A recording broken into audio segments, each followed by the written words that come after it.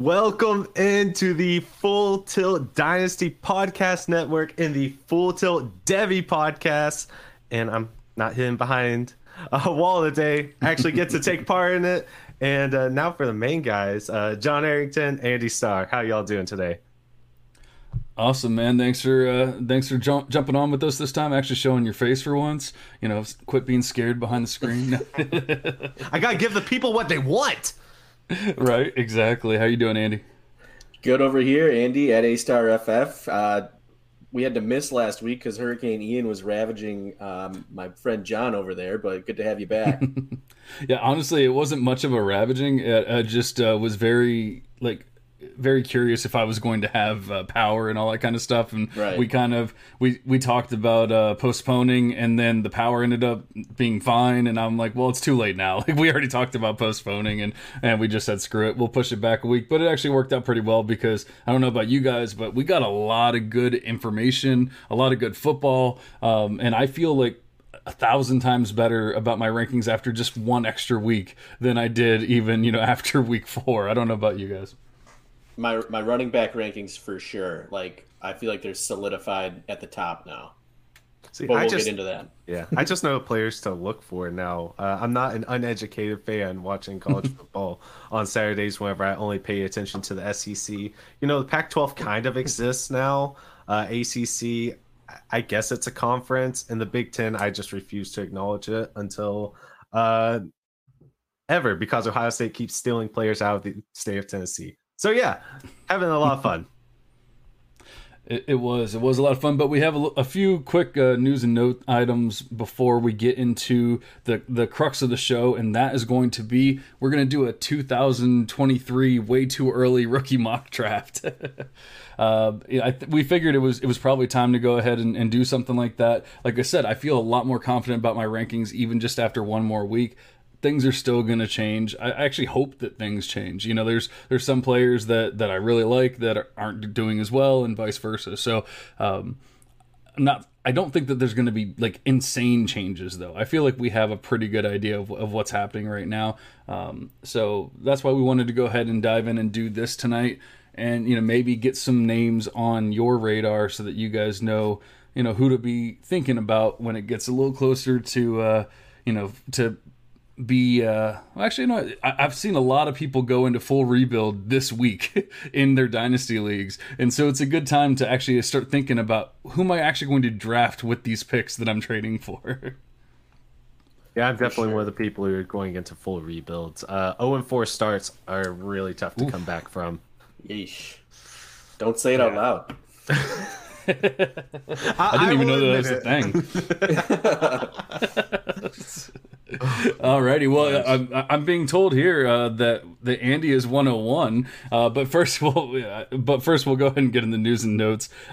We had some injuries. Bryce Young with the shoulder injury did not look very good. It did not look very promising. But I guess we have some promising news coming out that it's more of like a day-to-day thing. When he first landed on that shoulder, the way that he fell and with the arm out and everything, it looked like there could be some tearing and possibly some surgeries and things of that nature. But it seems like maybe we avoided that. That's what it seems like. As far as like what the coaches are saying, it's a day-to-day thing, and you should be good to go. But we'll see. If they hold him out a game, it's not a big deal. We'll see what happens. And then Ja'Cory Brooks was the other guy who went down for Alabama last week. And then JoJo Earl came back. So a lot of moving pieces over there in that Alabama offense. And I will say, like I was saying, how I feel a lot more confident about my ranks and all that kind of stuff, but I have no idea what's going on in the Alabama passing offense, or at least the receivers. 1 week, not this past week, but the week before, I'm like, all right, Ja'Cory Brooks is finally breaking out. He's showing up. And then, obviously, I didn't even know he was injured. Andy told me right before we jumped on. Did you find out what the actual injury was? It was a leg injury, if I remember correctly, but Okay. With college, you can't ever get the Sure. full story. So Sure. it wasn't serious as far as I know. I remember seeing him in the beginning of the game. There was a couple plays where I was like, oh, he's open, no, and nothing happened. And then he was just not in the game anymore. So I'm assuming that's injury related. Especially he kind of had that like mini breakout the week prior, but then we see JoJo Earl come back. Isaiah Bond showed up out of nowhere and had some like. He's kind of, I mean, it was one game, so I definitely don't want to take too much from it, but he kind of looks like he might be taking that Jameson Williams role based off of what he was doing in that game. He had some big plays, down the field plays. I think you're forgetting about their wide receiver one, Jamar Gibbs. I mean, absolutely phenomenal. Yeah, that was pretty wild. But the thing is, he was actually a running back in this game. He wasn't just a receiver, because I was starting to get a little concerned with the fact that they were only using him in the receiving game. Now, don't get me wrong, he was looking very good in that role, but running back has to run, and so we needed to see something, and we saw a lot. I mean, he broke off some huge plays. Now you probably have some detractors like, oh, it was only 2 big plays. You take those 2 plays away, then what's he got and all that kind of stuff. But man, dude looked really, really good. He did, and I love seeing that, because that was like the biggest question mark for a lot of people was, is he a 3-down back? And I think we have that answer. Definitely. And I think there's some sad news for your Badgers. Yes. Well, sad. I would say bittersweet. They got just mollywopped by the Illini and their old coach, Brett Bielema. And it was so bad that they just decided to fire Coach Christ. And I think it was a good decision. I think it sends a message that we're not going to stand for above average. And Wisconsin was sort of losing its identity. Wisconsin plays defense and they run the ball and they have an offensive line that's going to beat you up. And that wasn't happening this year. So if you abandon the Wisconsin identity, you're not going to stay on the sideline. So good luck to Paul Chryst. I think he did some good things for the program, but it's time to move on. So for kicks and giggles, I just Googled his name, and when you type it in, the title, like for his occupation underneath, is former football coach. So that's a little sad to see. They're already writing him off. He's done. Moving on. I'm sure Nebraska would take him if they weren't taking Urban, but they'd probably be better off taking him instead of Urban, honestly. But yeah, like you said, it's not all doom and gloom there. They don't want to just... did Andy freeze up? Oh, there he is. He's back. All right. we keep losing him a little bit tonight, so he might be in and out, but hopefully we can get through all of his picks and everything. Any other news and notes before we move on to the good stuff? I don't really think so. There's a lot of minor injuries out there that we have to pay attention to. It sucks to see Sean Tucker limping around a little bit. Cedric Tillman's been dealing with an ankle injury now for a couple of weeks. And he had surgery. Yeah, it's supposed to be something to help him get back faster from a high ankle sprain. So nothing major, but hopefully he's coming out of his bye. Hopefully he'll play against LSU.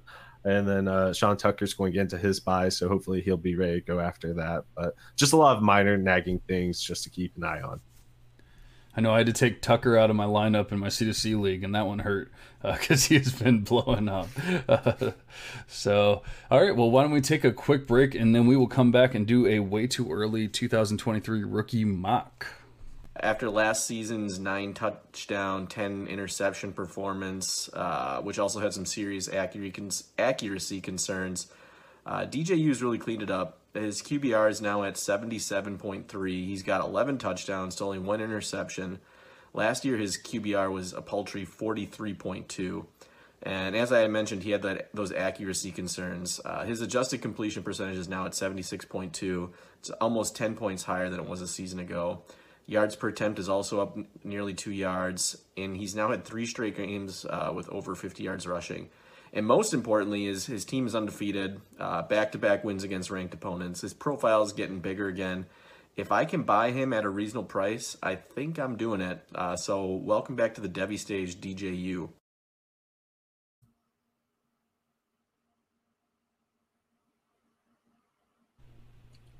I didn't even hear what happened. I got mesmerized by the beard. Who was that handsome guy? Right. And no, I'm actually a little jealous. No grays in that beard either. That's well, if you take a closer look, you might find a couple. Mine are getting a little more obvious, so I don't know.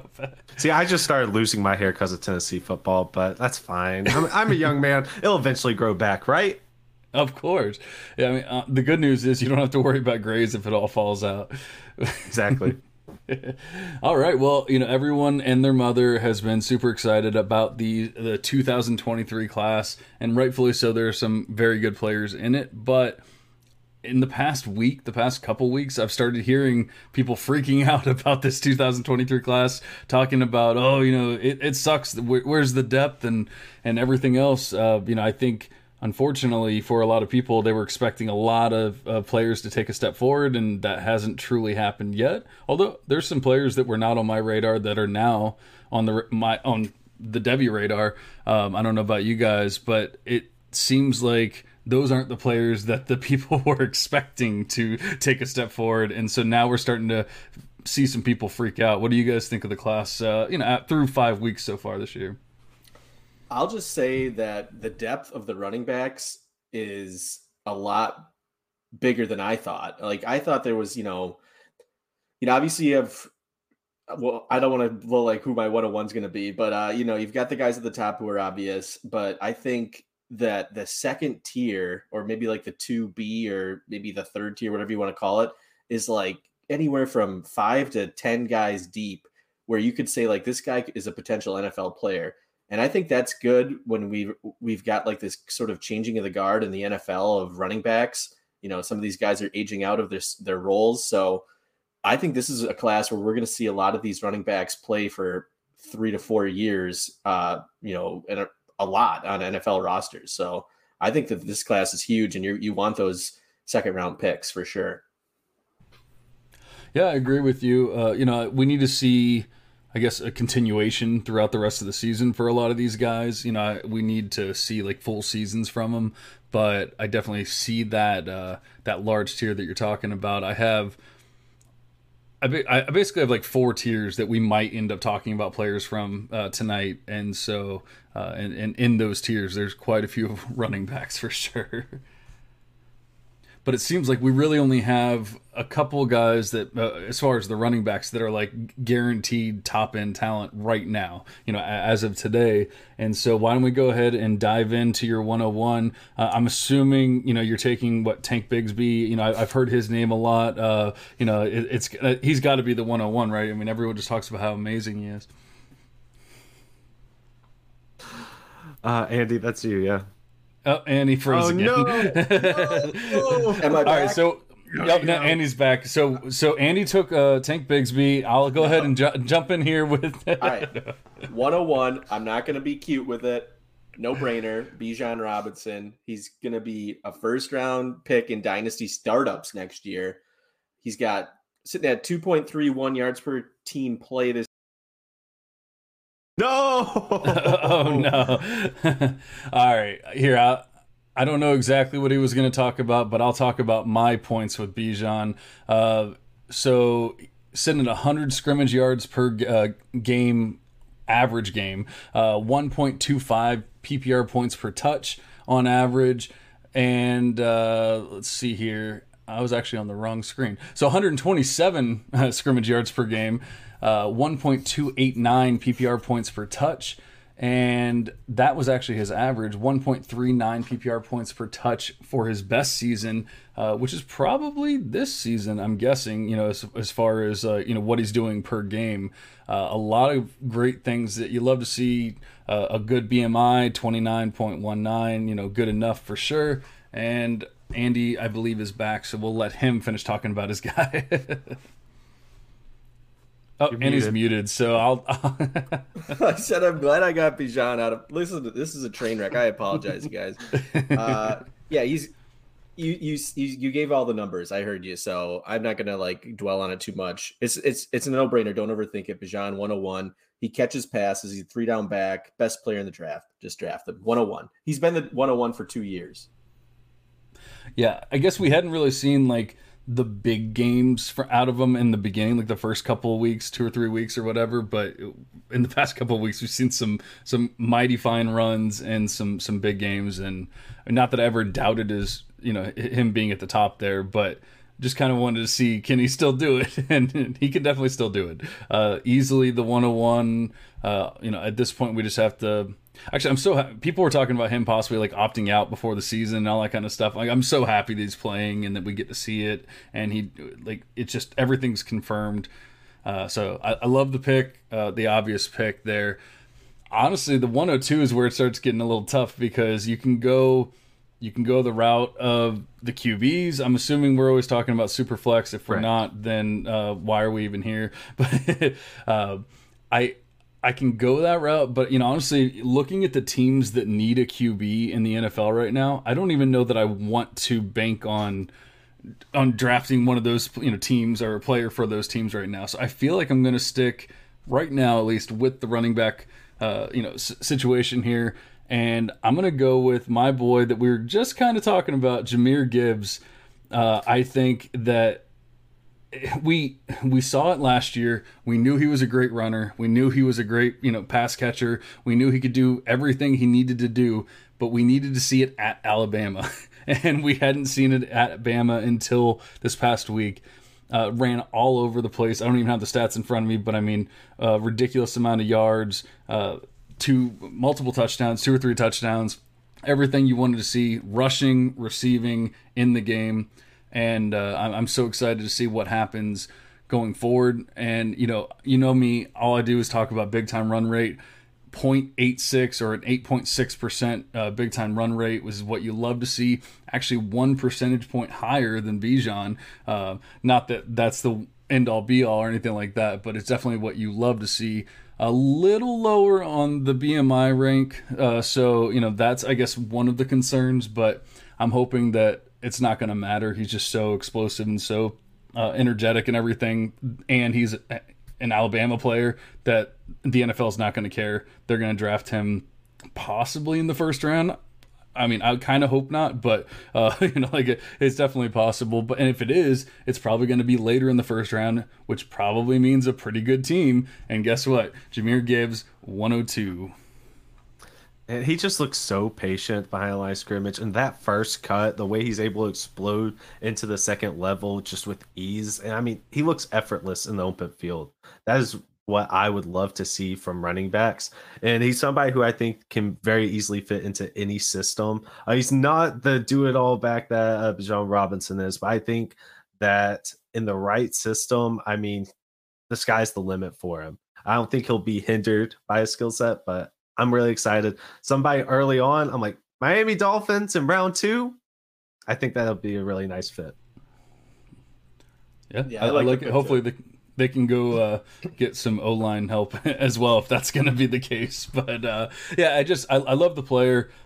Obviously, a lot can change between now and the actual draft, and maybe I would end up going with one of those QBs. But it's just right now we've seen a lot of good QBs go to bad situations and still struggle in the past couple of years. And so it just seems like we're going to start getting to the point where people are going to be like, I don't have to take the QB 101 overall in a Superflex league. And if that's the case, then I can take Gibbs and then still go get a player. Like 2 years ago, I took Chase at 103 and I skipped my top QB, Justin Fields, but then I traded back up and took Justin Fields at 107. Now that hasn't worked out amazingly for the Fields part, but my plan of taking Chase first worked out pretty damn well. So I'm kind of hoping for maybe a similar situation here.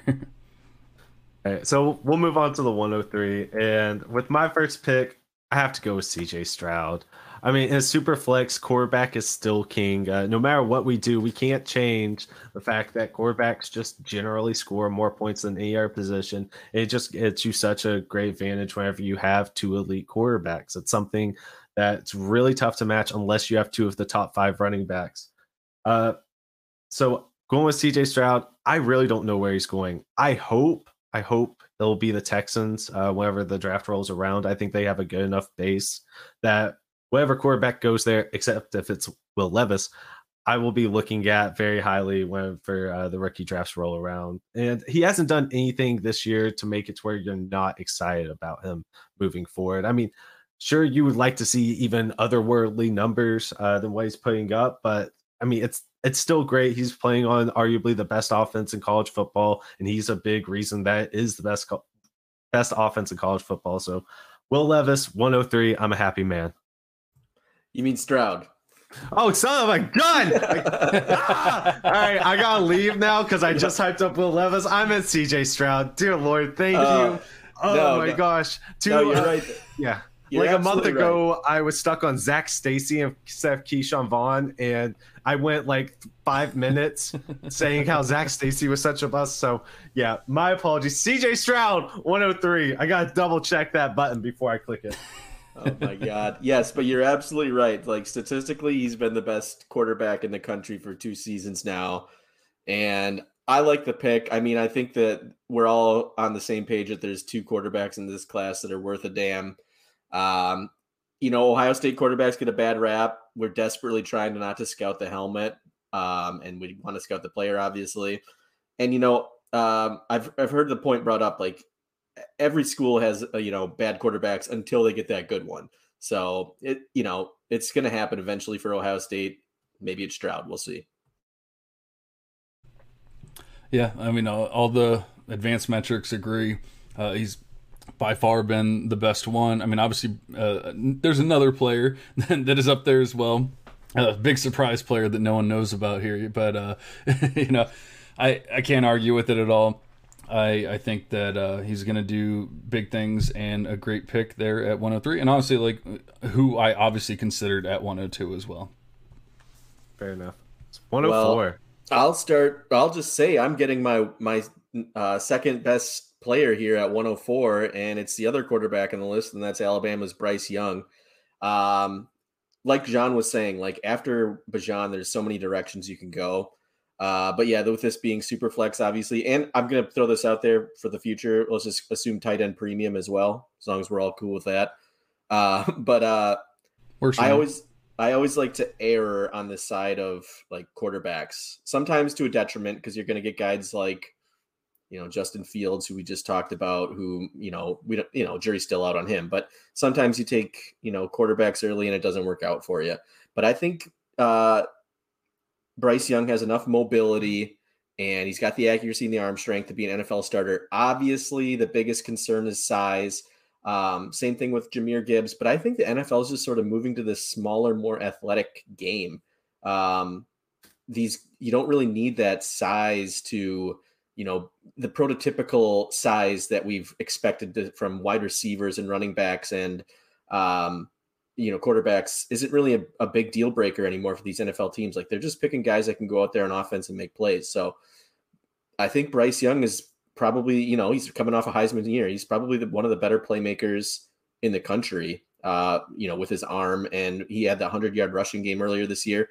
He hasn't really shown it in the last couple of weeks, but we know he can do it. So he can make plays on the ground. I think he's going to be great for an NFL team. But like, there's John said, you get worries about, what team he ends up going to being an early round draft pick, but hopefully he can rise above that.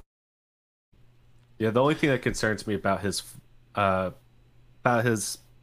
makeup is what his floor could be. I think he could have an extremely low floor if all of the negatives end up mattering. If he is too small, he's a good athlete, not elite athlete. He has good arm strength, not elite arm strength. But I mean, he has a Heisman Trophy. He's obviously a really freaking good quarterback.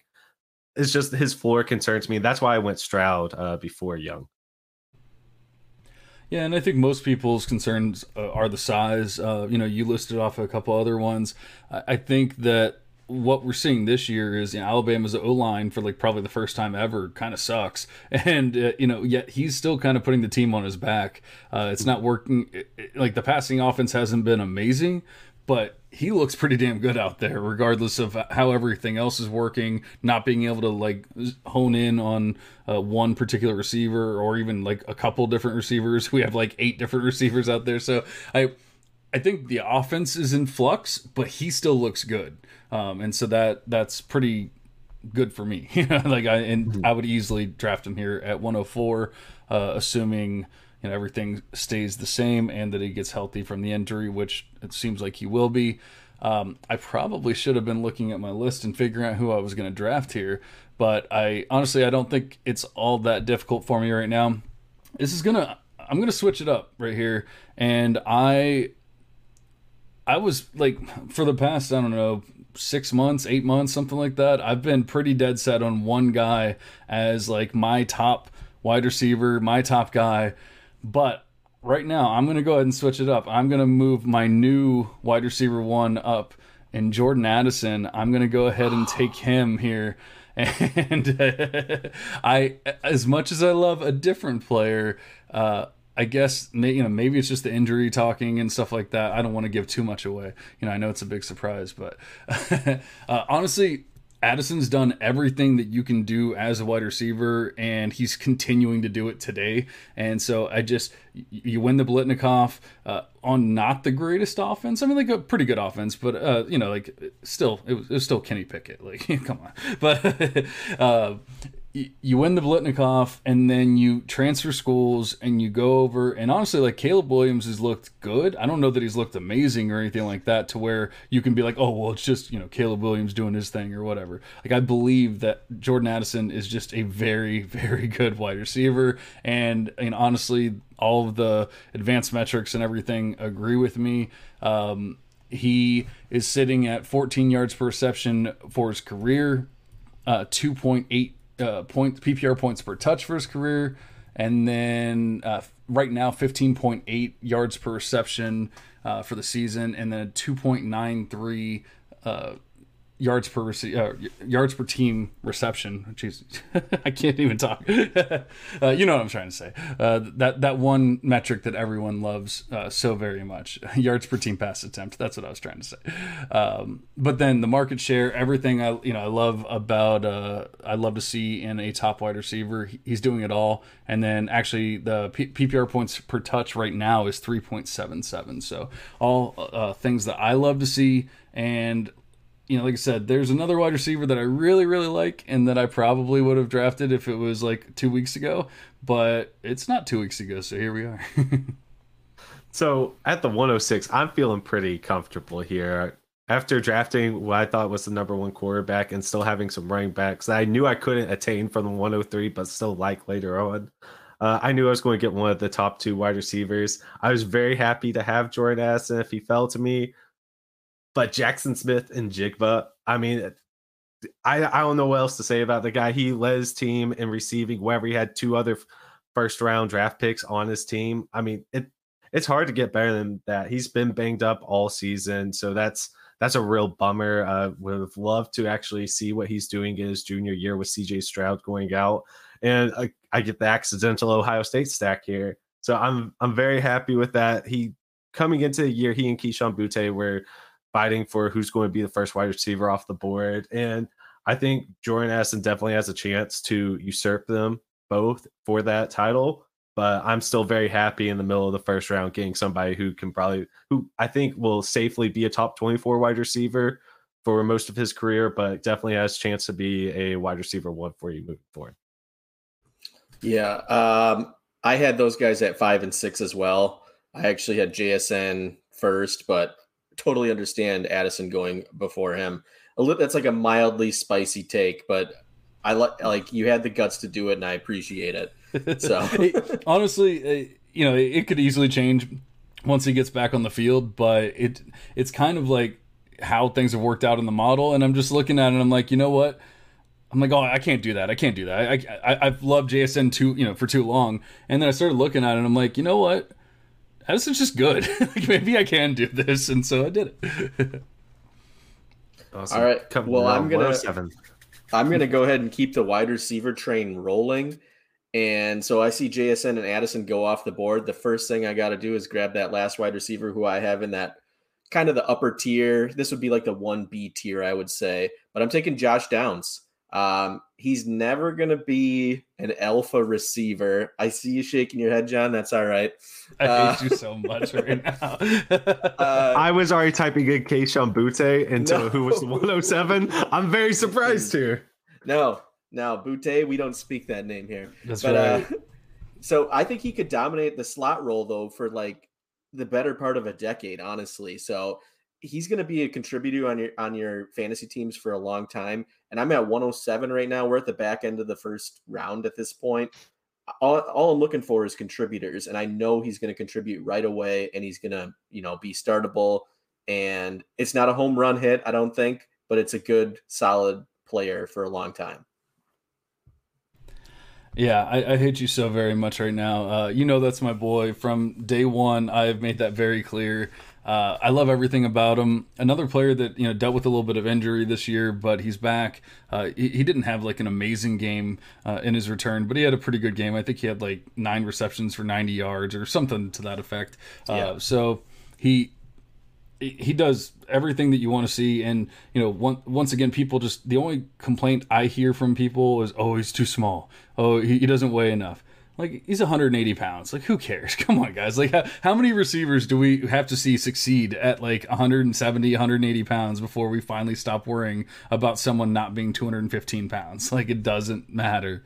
We worry about BMI with running backs, maybe even with quarterbacks. We don't worry about BMI with wide receivers. So let's just get past that. Josh Downs is a stud. Honestly, I don't even think it's that insane. I'm not saying he is. I don't think it's that insane that he can move up into that top grouping with those other two, before it's all said and done. He's already there for me, but I understand that, that I'm not the norm when it comes to the Josh Downs takes.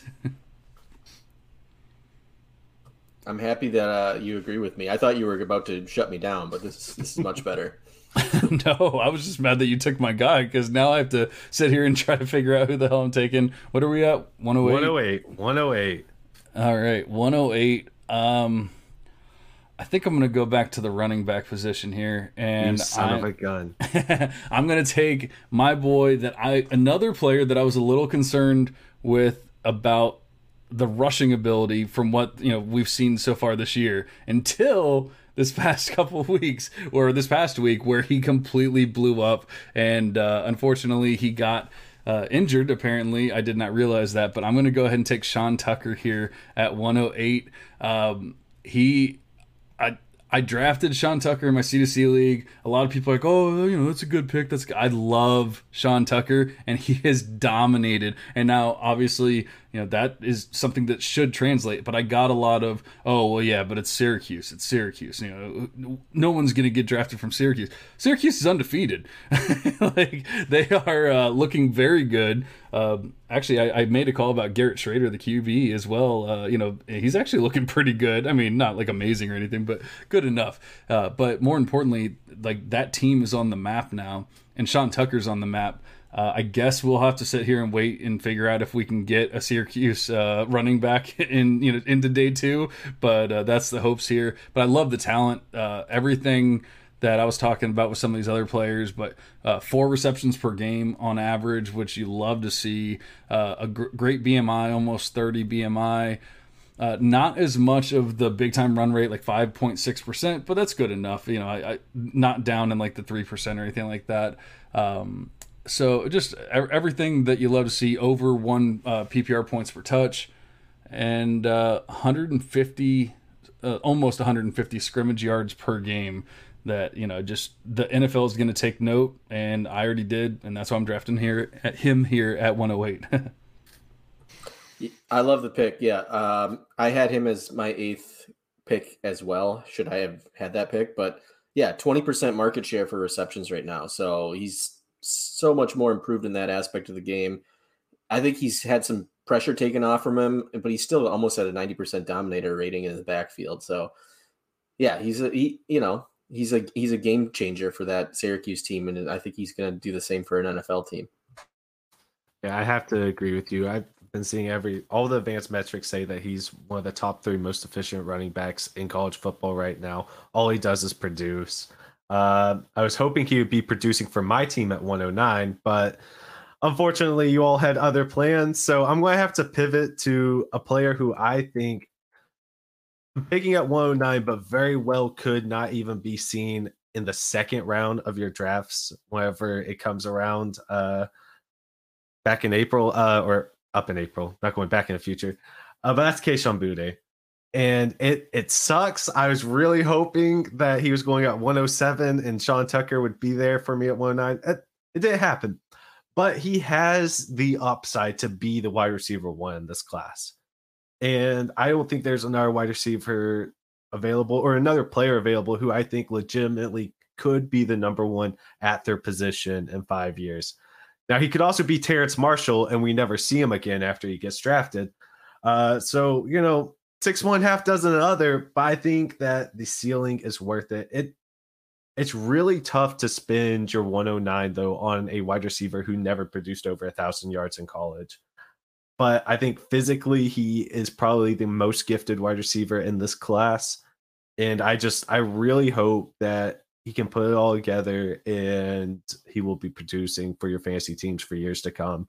Like he could be a top 6 wide receiver in this league, or he's a bomb 75.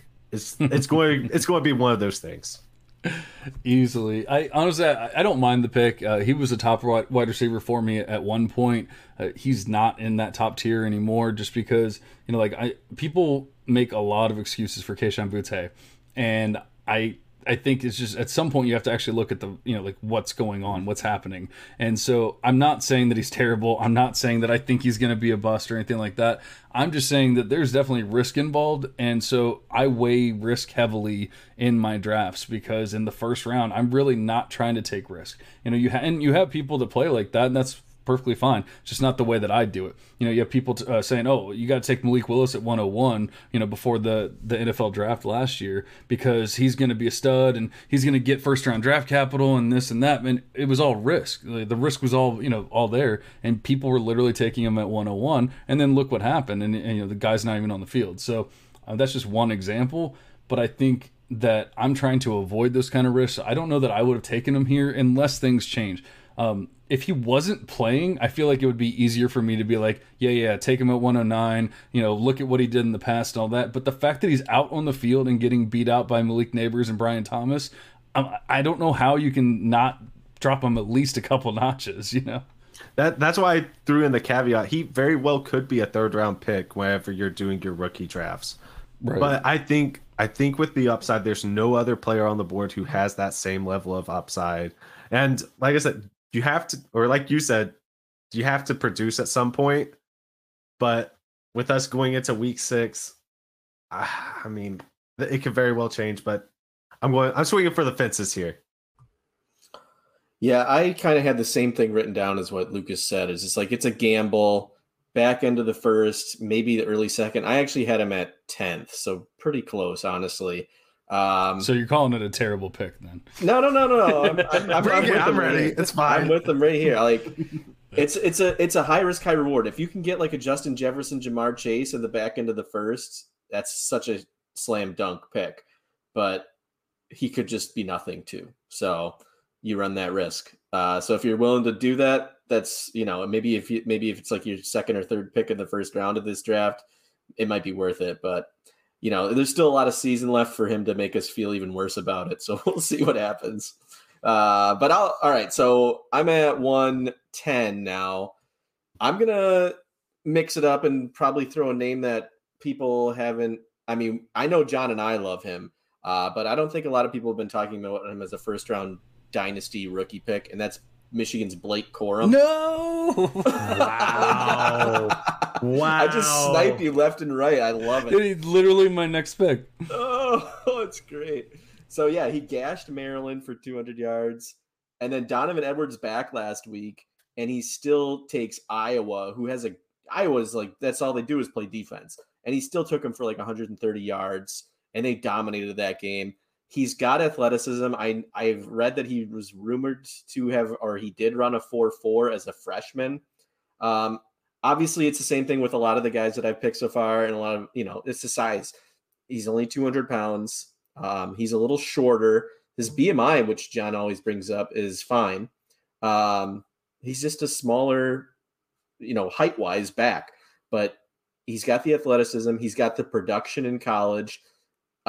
He's beating out a 5-star who's also on his roster. I think he's he's like right at the top of that 2nd-tier running backs for me right now in 2023. Yeah, I've talked about Blake Corum way too much on this pod. I do not need to say another word about him. I can't believe you stole him because I thought, oh, he's 5'8", no one's going to take him in the first round. Nope, here we are. I'm getting sniped. Now we have a question in the chat. It's not a Devy related question, but it is a fine listener of the show. Should we go ahead and answer this before we move on, or should we completely ignore here? Yeah, let's hit this up real quick. All right, so this is pretty wild. And now it is a 10-man league, but we have Kyle Pitts and I'm assuming AJ Dillon were dropped in my 10-man full PPR league, and I have the first waiver. Who should I snag? Tight end is Ertz. RBs are CMC, Fournette, Kareem, ETN, and Akers. I'm dropping Boyd. It can't be Pitts, right? You're not picking up Pitts right now, as crazy as that sounds. Unless it's a Dynasty League, which they did not specify. So I'm assuming it's I'm assuming it's a redraft league. So I think it has to be Pitts, honestly. And I think it's because of what his upside still is at the tight end position, a position that's been horrendous. I feel like you can find more value at running back, and AJ Dillon's not the type of running back who's going to go and give you top 6 finishes at the position. But if Kyle Pitts puts it together and starts showing what he was doing at the end of his rookie season, with the way the position's been, where I think Zach Ertz is the number 3 currently, but he's equivalent to wide receiver 30, I would take Kyle Pitts and what that upside is as somebody who can be on your bench. Yeah, I'm with Lucas, I think. Pitts, just because I think somebody brought up on Twitter, last year he was like tight end 20 through the first 4 weeks, and then the last 11 weeks or whatever, he was tight end 4. So it can definitely turn around in an instant. We saw it with TJ Hawkinson last week, who had one big game, and now he's tight end 3 all of a sudden. Yeah. All right, getting back to our draft, though. Yeah, back to the draft. I just wanted to help Trey out a little bit. He asked Russ or Cousins. I'd go Cousins there. But let's get back into our draft. Where are we at here? 111. That's you, man. 111. I am up. I have not been paying attention. I'm answering questions about redraft questions instead of paying attention to the draft. But here we are. All right, so I've been sniped twice now. And I'm not liking that at all. But I am going to go ahead and take my sneaky player that I don't think many people are talking about in the first round, or even being like a highly drafted player. But I've talked about him quite a bit on this show, and it's my boy Zay Flowers. Dude is standing out. He was already standing out last year, but it was in a terrible situation. Things have gotten slightly better for the offense, but yet he's just blowing up every week. I mean, I feel like I feel it a little bit more because he's on my CSC team, but at the same time, I love seeing those stats rolling in. I love everything about Zay, and he's sitting at like a 40 something, I don't have it up right now, but a 40-something% market share in that offense, which is obviously what we love to see. 102 receiving yards per game, 2.7 yards per team pass attempt, 16.9 yards per reception, like everything that I love to see for a wide receiver. The only knock at this point is he's a senior. I don't care. I do not care that he's a senior. And I really don't think the NFL is going to care either. And I think when it's all said and done, I'm not comping the players at all. I don't think that they're the same type of player or anything like that. I just think it's a similar situation to Jahan Dotson, how I felt about him last year, where a lot of people were down on him. He was a senior. They were saying that, he was going to get taken over by the sophomore and all this other stuff, and then he just blew up and did Jahan Dotson things. And I feel like the same thing is happening with Zay Flowers. I'm not saying he's going to be a mid-first round pick, but I do think that he could be a second round pick. And then at that point, I'll feel pretty confident about taking him here at the end of the first, maybe the beginning of the second when it's all said and done. But I had to mention my boy here. What would his draft capital have to be for you to start feeling out on him? I mean, we see like a David Bell this year, getting into the third and everything, and not being a huge part of the offense, right away and that kind of thing. I don't think I'd be drafting a first round receiver in a rookie draft, or a third round receiver in the first round of a rookie draft. Maybe the back end. Obviously, it just depends. But we have so many other options and so many good options that if he was a third round wide receiver, I'd probably knock him down a couple notches at least. But I really do think there's a chance that he can be a second rounder, and maybe even the slightest chance he ends up as a first rounder. I like it. All right, so at the 112, finishing up the first round, I don't have a running back yet, so I don't need to take one here, but I'm going to take one here because I feel like there is a teardrop coming. And I want to get out ahead of it a little bit because I also have a horrible feeling y'all are going to do double running backs. And that's Devin Kane. However you say his last name, because I can't pronounce words. Running back, Texas A&M. He was the best running back on the team last year whenever Isaiah Spiller was there, and he was a 4th-round pick. And while he does not fit a workhorse role in the NFL or an every down role by any means, I think he does have the potential to be one of the best third down running backs in the league and somebody who can consistently be producing on your fantasy teams, especially in PPR settings. I mean, JD McKissick is 2 years removed from being a top 24 RB, and his role, while it was gross, I mean, just working out of the backfield, taking checkdowns, getting the yards that are there. I think Devin Kane is a much more talented player than McKissick is. And I'm not going to say he's the next Darren Sproles. Not going to go that far.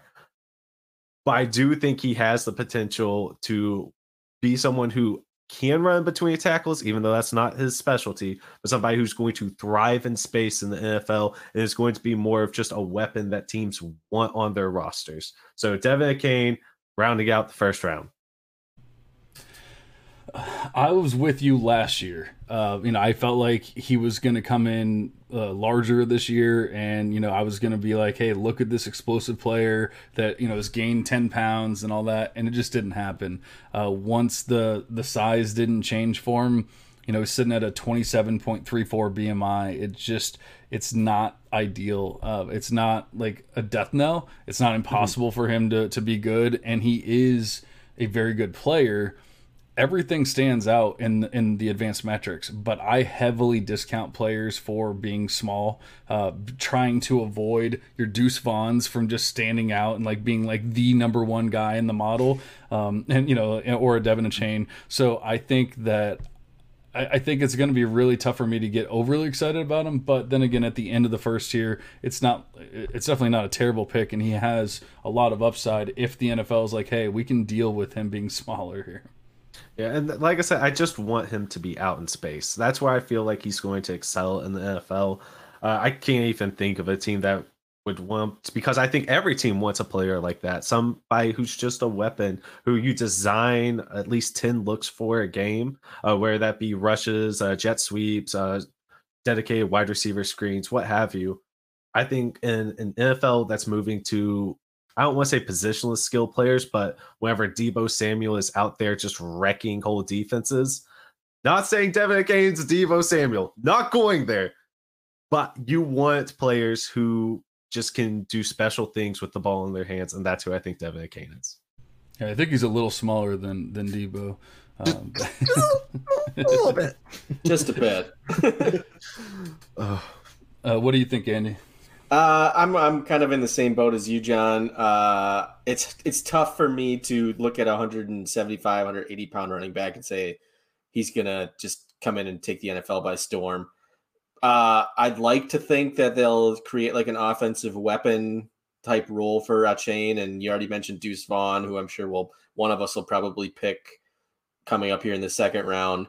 And it's possible. I think that there is that JD McKissick role. I just don't think that role is going to, win you many games.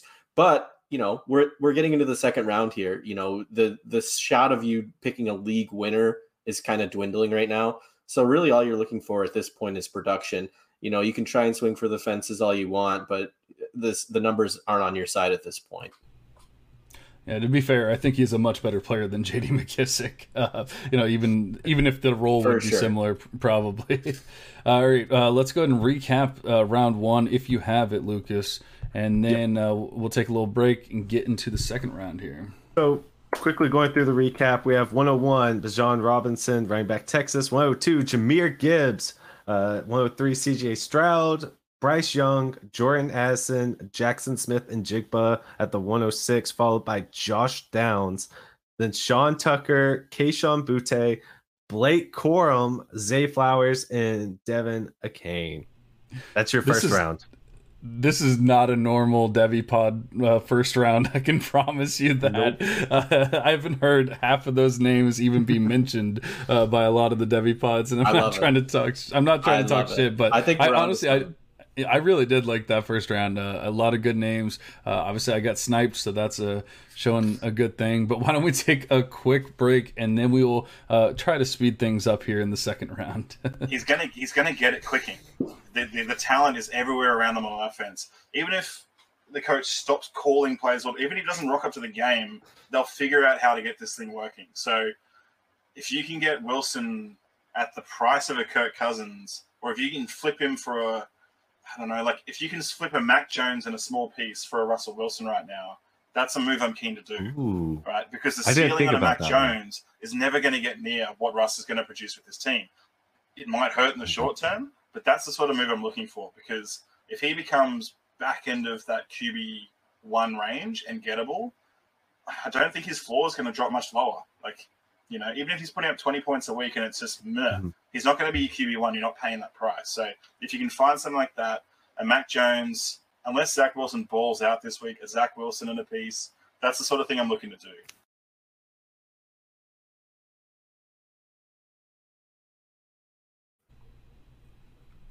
Actually, I like that advice quite a lot. So here we are at 201, and I believe Andy's up. All right, speed round, right? So let's do it. I think we already mentioned it, kind of foreshadowing, like Devy guys would always have this guy in the first round, so I'll take him right here at the start of the second, and that's running back Zach Evans. Kind of the same story with Butte, where he might not have the production. We don't really know why, but I'm not going to pass up on that potential at Evans with the running backs left on the board. He's an athletic freak. He basically told us in the offseason that he does not want to play that much in college. So it's happening in front of our eyes. It's unraveling. We know Quinshon Judkins has kind of been the main guy there, which is great for Quinshon Judkins. But his focus is on the NFL, so I'm going to take him at his word there. He kind of got forced out last year at TCU by another guy that we might be drafting later on. But I think I'm just not sure he's ever shown us enough that he's going to be an NFL star. But at the start of the second round here, with a guy that has as much hype as he does, I'm not going to try and go for the safer pick. I'm just going to see if I can hit a home run here and grab Zach Evans. Like it. Yeah, I mean, I definitely like Evans. It's a little disconcerting with what's happening, but like you said, he kind of warned people that this is what was going to happen anyway. But there was a little bit of foreshadowing, because my next player is going to be Kendre Miller, the player that took over for him at TCU and is blowing up. I actually, if you look at the numbers from last year, I mean, Kendre actually outproduced him, albeit in a smaller sample.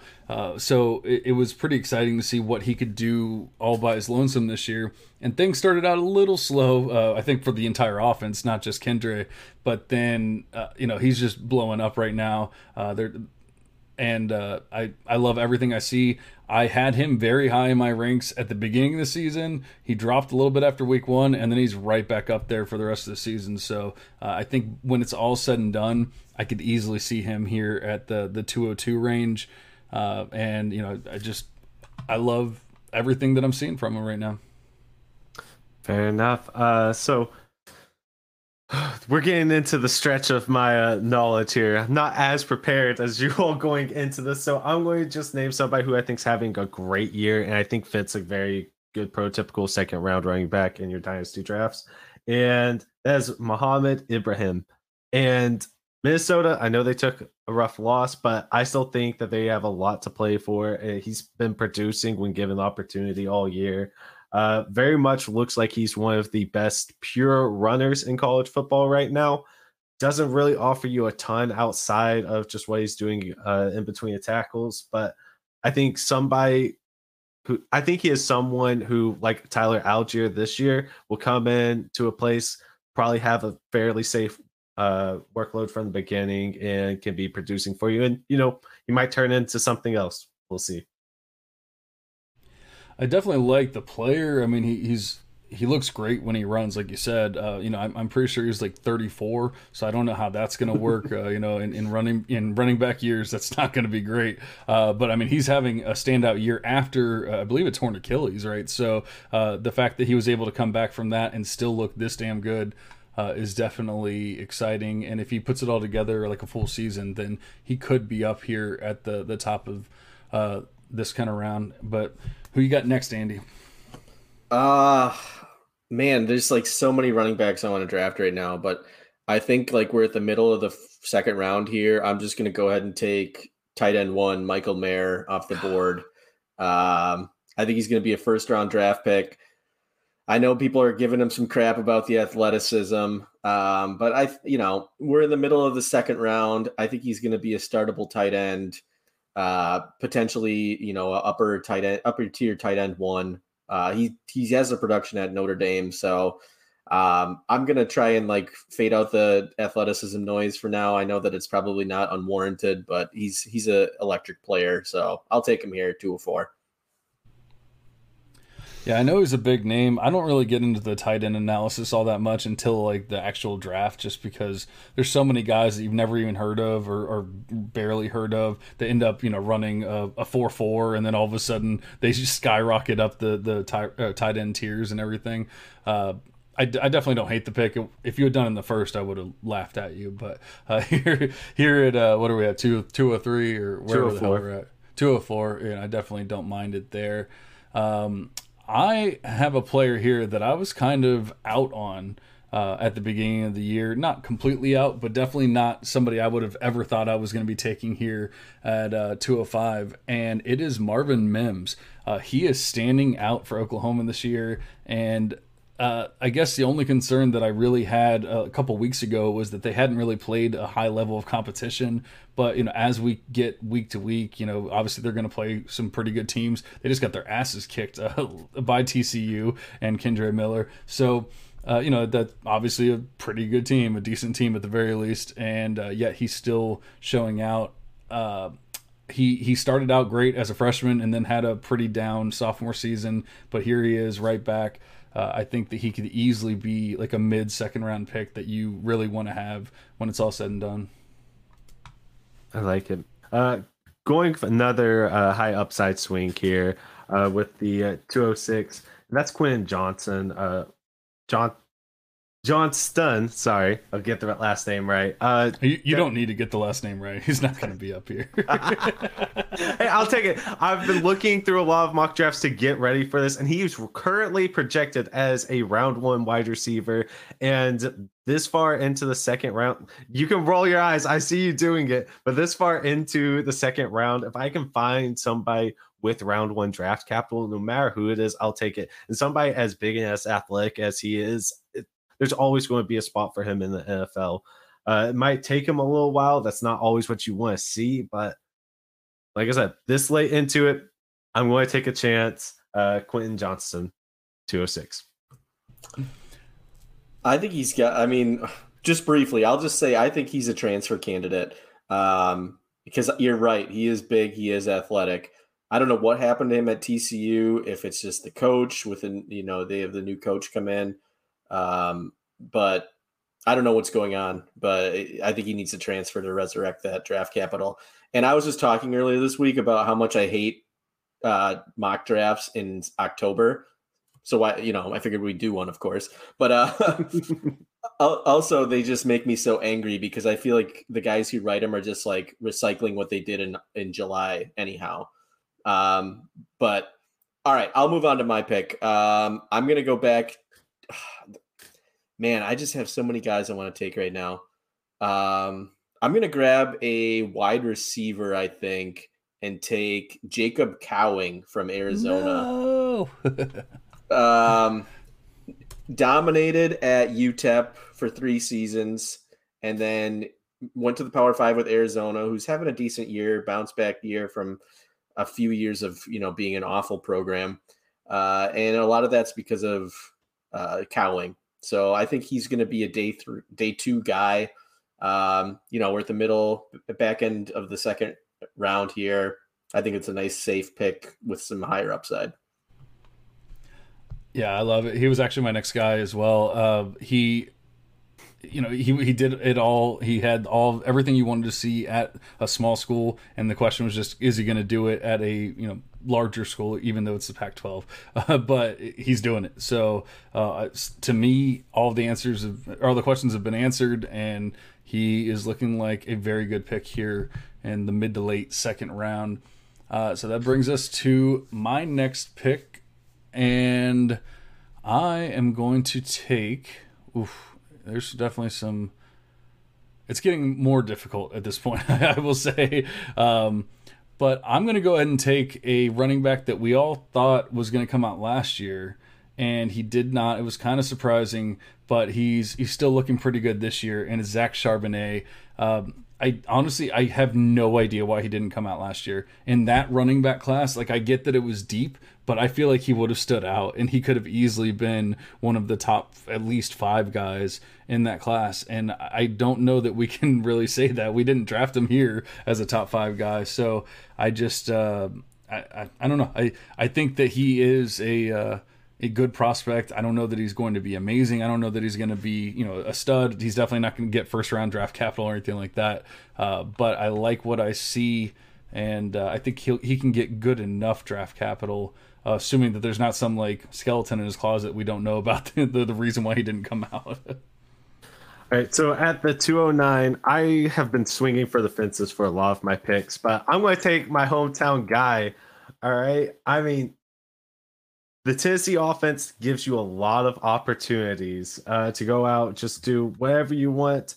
But Cedric Tillman, while not the most athletic, while one of the older prospects that will be coming out in the draft, I like the way that he wins in college. And in man-on-man, one-on-one, he just absolutely bullies everyone he goes up against. And while it might not be helping you win weeks, I think that he's somebody who will very safely have a very long NFL career, be able to fill in for your weeks. And at the end of the second round, I'm okay with doing that. And he's a Tennessee guy, so I'm a homer. I'll admit it.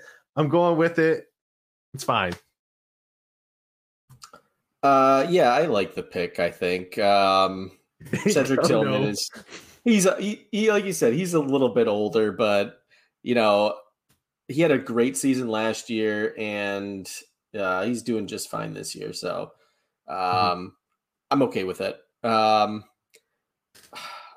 There's at least one other wide receiver I want to get, but I got to get some of these running backs in. So I'm going to take one of my preseason guys, and that's Illinois' Chase Brown. A little bit of a curveball, but I really believe the NFL landscape is going to go through that major turnover like we talked about. And this class is so deep at running back. A lot of these guys are going to be seeing NFL snaps. He's currently leading the country in rushing yards, and he did it against Wisconsin, who I'm obviously a Wisconsin homer. I think that they're the best defense in the country, even though they might not be anymore. He got our coach fired, so I'm going to reward him by picking him here in the second round. Oh, dang. That's rough. I mean, I'm glad to see that you can pick players who aren't just part of your favorite team, but that's a rough analysis. Oof. Sorry guys, my headphones died. All of a sudden it just cut out. But nice emergency earbuds. I like it. Yes, the emergency earbud is always there just in case, and here we are. And by the way, the sound quality is terrible. But yeah, so what was that? Chase Brown? Chase Brown 210. So your last pick. All right, yeah, that pick was about as good as these headphones, but ouch. Oh, dang. All right, last pick. It's got to be a good one. Man, I don't know if he's going to come out as the problem, but I'll tell you what, Mayan Williams blew up this past week, and if he does actually come out, which, I mean, coming from a great program, he just put a hell of a game on national television.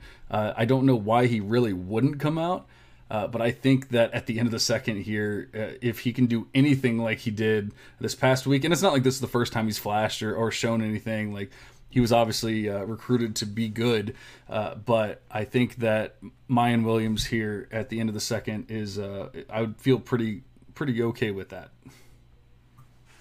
Yeah, I like it. Yes, he's sort of taken over for whatever's going on with Travion Henderson. He's taken advantage of it, and obviously Evan Pryor being hurt. So I love it. He should go out this year, and I think he's going to be great. All right, now to wrap it up, we preach it all the time. Go for value on the walkabout, and at the end of the second, don't take Levis. I'm taking Will Levis. It's so gross to me, but I'm also going to show I'm not homework. I'm not going to take Hendon Hooker here because I realize that his pro prospects aren't great. But Will Levis right now, for some reason, he's going to be a first round pick. I don't know why. I don't get it. I'm not an NFL scout by any means, as seen by some of my picks here today. But Will Levis is going to come in. He's going to be somebody that a franchise is grooming to start at some point. And while I might not believe in the talent, I'm believing in the value at the end of the second. It sucks. I don't like Will Levis by any stretch of the imagination, and I hope my Vols crush him in the Wildcats. But yeah, I'm going to take Will Levis from Kentucky at the 212. Man, if you would have taken like Michael Penix or even like someone, I'm like, all right, well, that's like a cool, risky pick, but man, almost did Anthony Richardson, but that one was even grosser. Yeah, that would have been really bad. I think. I honestly think it would have been better off if you had taken Hendon Hooker, because at least then we could have called it a homer pick. So now I'm just being dumb. It's fine. I'll take it. No, I mean, honestly, like you said, though, there's so many people talking about him being a first-round pick, even an early first-round pick. I think I just saw he's the 101 in so many mock drafts right now. I don't understand it. Yeah, I get that he is a big, physical, athletic quarterback who I guess makes really good decisions, but also doesn't make good decisions and couldn't be out the starter at Penn State. So he had to transfer to Kentucky. I don't understand it. Somebody much smarter than me needs to sit me down, talk real slow to me, explain to me why he is being looked at as the number one quarterback in this class, where if you have a Heisman Trophy winner, and CJ Stroud, who probably is in line to win the Heisman this year if Caleb Williams doesn't win it. I don't understand it. Well, yeah, but the Heisman winner is only 200 pounds. That's really good analysis. Yeah, I mean, but honestly, like you said, it is a value game. And honestly, if he's a first-round pick in the NFL draft, at the end of the second, I really don't hate it. It's when people start getting crazy, like the Malik Willis 101 crap. That's when I start getting pissed off. So I really do not mind the pick there, although I do not agree with the talent or whatever they're seeing where they're saying that he's going to be this first round pick. Honestly, I just wanted to mention one of my babies before we got out of here, even though I didn't draft them. Grayson McCall is probably who I should be drafting or should be taken at 212 instead of Will Levis, because I think that he actually can be an NFL QB. He's coming from a small program. I don't know if the draft capital is going to be there, but man, dude just looks good every single week. He kind of scared me at the beginning of the season. He had a kind of rough first two games for whatever reason, but he's right back to where he was last year. What do you think of Grayson McCall there, Andy? I mean, you're absolutely right. Like, numbers-wise, his QBR, his efficiency, his EPA per play is like CJ Stroud level. So it's just a matter of how you value that competition, and is it going to translate to the NFL? Him being in, I think, the Sun Belt. I mentioned DJU in the Devy recap this week. I think he's a guy that could potentially come into the conversation as we get closer to, the college football playoff. If they're still undefeated and he's still having a 75, 80 QBR and leading that team, I think, NFL teams he's a former number one overall recruit. So there's not a reason why he can't resurrect that value if he keeps playing the way he does. So, but yeah, I like Grayson McCall. I think he's good. I just don't know if he's going to be like a first round draft pick. No, I definitely don't think he's going to be a first round draft pick. But that's why I didn't draft him here. But in the end of the second, third round pick, like I could easily take him because I think he's talented. The question's just going to be NFL draft capital and all that. But I mean, honestly, look at Sam Howell this year. Now, Sam Howell was a better prospect in a major school, and all that kind of stuff. So I'm not truly comparing them, but as a 5th round pick in the NFL draft, there's already people talking about him possibly starting here pretty soon. So it follow the talent, as I always say. If things don't go the way that you think they're going to go in the NFL draft, it might take longer than you originally expected. But if you follow the talent, I believe 75% of the time that player will get on the field and show you what they can do, and I think that can definitely happen with Grayson McCall. Were there any other players that but by the way, I'm so proud of us that we did not take Tank Bigsby, guys. I did not. We didn't talk about this before. I really felt like at some point I was going to have to sit here and tell you why that was a terrible pick and all that. I mean, I did that multiple times, but not about Tank, because I might actually cry. I'm so proud of you guys right now. I've seen multiple posts in the past week with him still a top 12 pick, and for Devy purposes, and I don't understand it. Like, stop looking at recruit scores. Stop looking at what people thought about him when they were juniors in high school. Like, look at what's happening now. He is not a top running back. That doesn't mean he can't be anything or whatever. I'm not saying he's garbage. I'm saying he's not good enough to be in the top 2 rounds, and I'm so proud of us. I probably shouldn't tell you my player to watch that wasn't drafted. I swear to God. Just kidding. Honestly, I think Tank Bigsby only gets as high of a ranking as he does is because his name is Tank. Honestly, and he did have a great freshman season, so I'm not going to take that away from him. But yeah, he's in a timeshare with Jarquez Hunter. Yeah, I remember I heard I was watching, I think the Bama game on Saturday, and they cut in with the clip from the Auburn game, and I forget who it was, but the announcer was like, Tank doing what Tank does best, and he ran in for a 1-yard touchdown, and I'm like, you just wanted to say Tank. That's it. Yes. That's all you care about. It's not what he does best. He's not even that good, but yet you just wanted to be like, Tank does what he does best. All right, so my last player I'll mention, just somebody who wasn't drafted, but somebody I'm definitely paying attention to. That's Charlie Jones for Purdue. I know he's a transfer. I know he's a senior. I know that all of his whole profile coming into this year is gross, and we don't want to look at, but the guy already has 588 receiving yards on the season, already has 7 touchdowns. I know Purdue's also a pass-happy team, so some of that it's skewed in his favor a little bit, but he's definitely somebody I'm watching as we're going through, and I'm really interested to see down in Mobile at the end of the year. Definitely be looking at him, and I think that he could have the kind of rise that Kyle Phillips saw coming into training camp. Just a veteran guy who I think can do some good things. So that's my player to watch at the end. All right, I have him on my list as well. I have Deuce Vaughn, who we've already touched on, so I won't talk about him, who we didn't draft, which proud of you guys for that as well. I'm going to go with Rashee Rice from SMU, who's currently leading the country in yards per game, receiving yards per game. He had 8 catches in the first quarter tonight before going into the medical tent with something. So we'll find out more about that later, I'm sure. But this is a guy who is at SMU, who just had a 3rd-round draft pick going to the NFL last year in Danny Gray.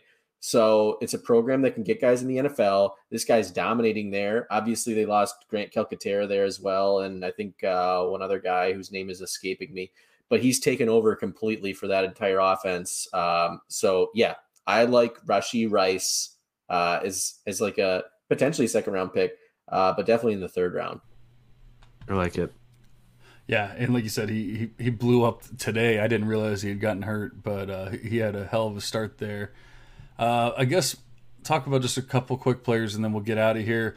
The last wide receiver I want to talk about was Dontavian Wicks. Now, he's not having as good of a season as last year. Apparently, he leads the nation in drops. From what I saw, with a 25% drop rate, which is just insane. But everything that I've learned from at least the NFL is drops means that you're being targeted. So that's not necessarily a terrible thing, but obviously we don't want to see a 25% drop rate, but that's why I didn't draft him. But if he can, if it's a fluke, or if he realized that the gloves that he was wearing had lithium inside or whatever, then maybe he'll he can get over that and do good things again. And then Marshawn Lloyd out of South Carolina is kind of standing out, not in like a huge way or anything, but it's I think that's more to do with that offense in general and the terrible QB that they have than anything else. So he's doing good things in a not so good offense, and while that might not get him drafted early, he is standing out as a good quality player. He's doubling everyone else in yards per carry, just about everything, honestly, and it's just what I like to see out of a player. So he's definitely on my radar at the very least. One last thing I want to just say, I mentioned how big this tier of running backs is. There's so many guys that we didn't even get to, like Travis Dye at USC, Eric Gray at Oklahoma.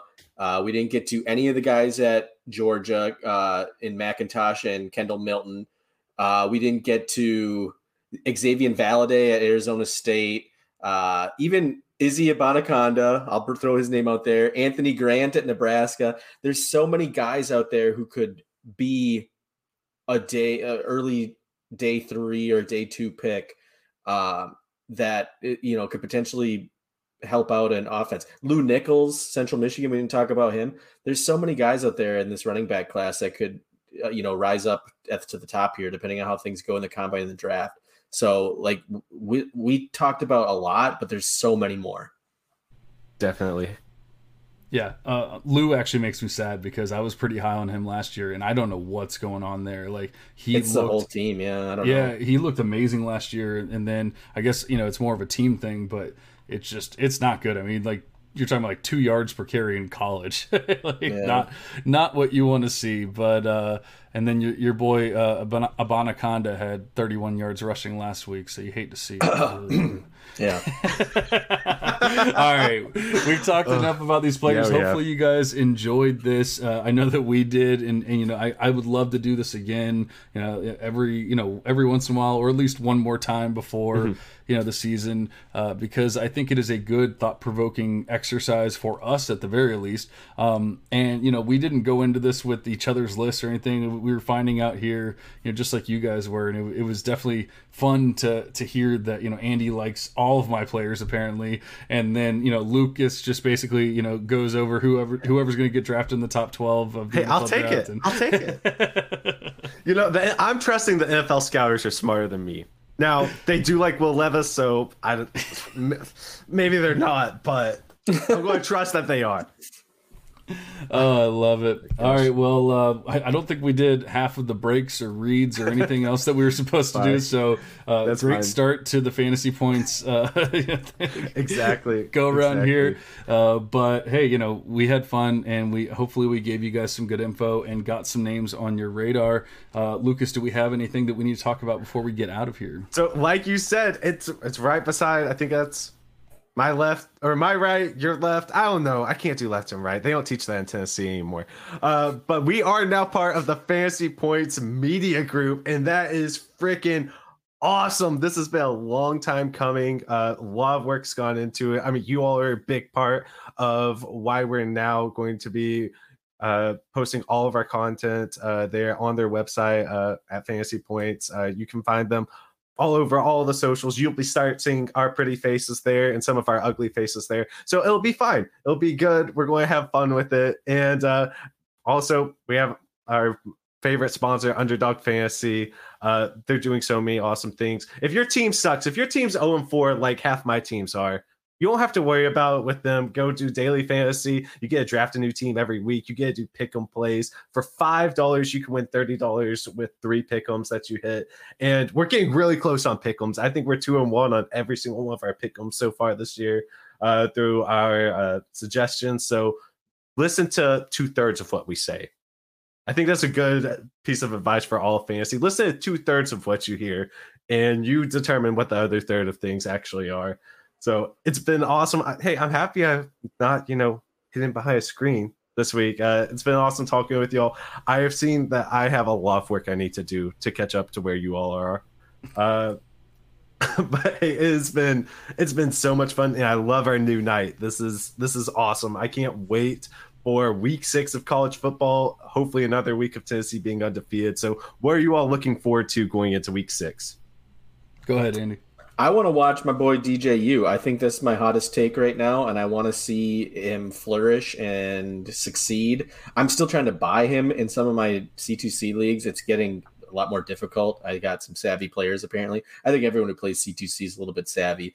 So it's getting tricky, but I really like DJU. I want to see him continue to succeed. Yeah, I honestly, I hate to talk about the same player over and over again, but I want to see if Jaden Daniels is real, and I feel like he has flashes, and I guess the question is if he's healthy, because he had some back issues last week, and then I think he also slammed his knee into another player and came out. Nussmeier went in. I don't know. Everything seems like he's going to play, but I just want to find out if he's real or not, because think about the draft that we just did. We talked about 2 QBs in the first 2.5 rounds, and then we finally threw in a third there at the end. So I don't know that we need somebody else to take a step forward, and I feel like it could be Jaden Daniels. I'm just not 100% sold, but I'm probably the most sold. So I really want to watch him and just see if he can be more of what we've seen a couple times, but not the entire season. Yeah, if it's Jaden Daniels, let's wait one more week for him to start playing well. So just back is that who they're playing? I honestly wasn't even paying attention. One more week, and then he can have an explosive game. So I mean, I don't hide it. I'll definitely be watching Tennessee LSU. A lot of talent on that field. Unfortunately, a lot of it's for LSU, but hopefully Tennessee can go in there, and they are a favorite. So very much will have my eyes glued to that. And then Texas, Oklahoma. An unranked Texas-Oklahoma matchup. I think that will be really interesting to see. This isn't where either of those programs thought they would be heading into week 6, but it should be a blowout. If you like offense, that will be a fantastic game at the noon slot. So very excited to see it. So many great games. And then Alabama's going to absolutely wallop A&M, and that's going to be a lot of fun to watch too. Hopefully Alabama gets their confidence up really high for the Vols play them the week after. I feel bad for Jimbo Fisher. He's just yeah. There's no love lost in that rivalry either. So good luck to him, but it's not gonna be pretty. Yeah.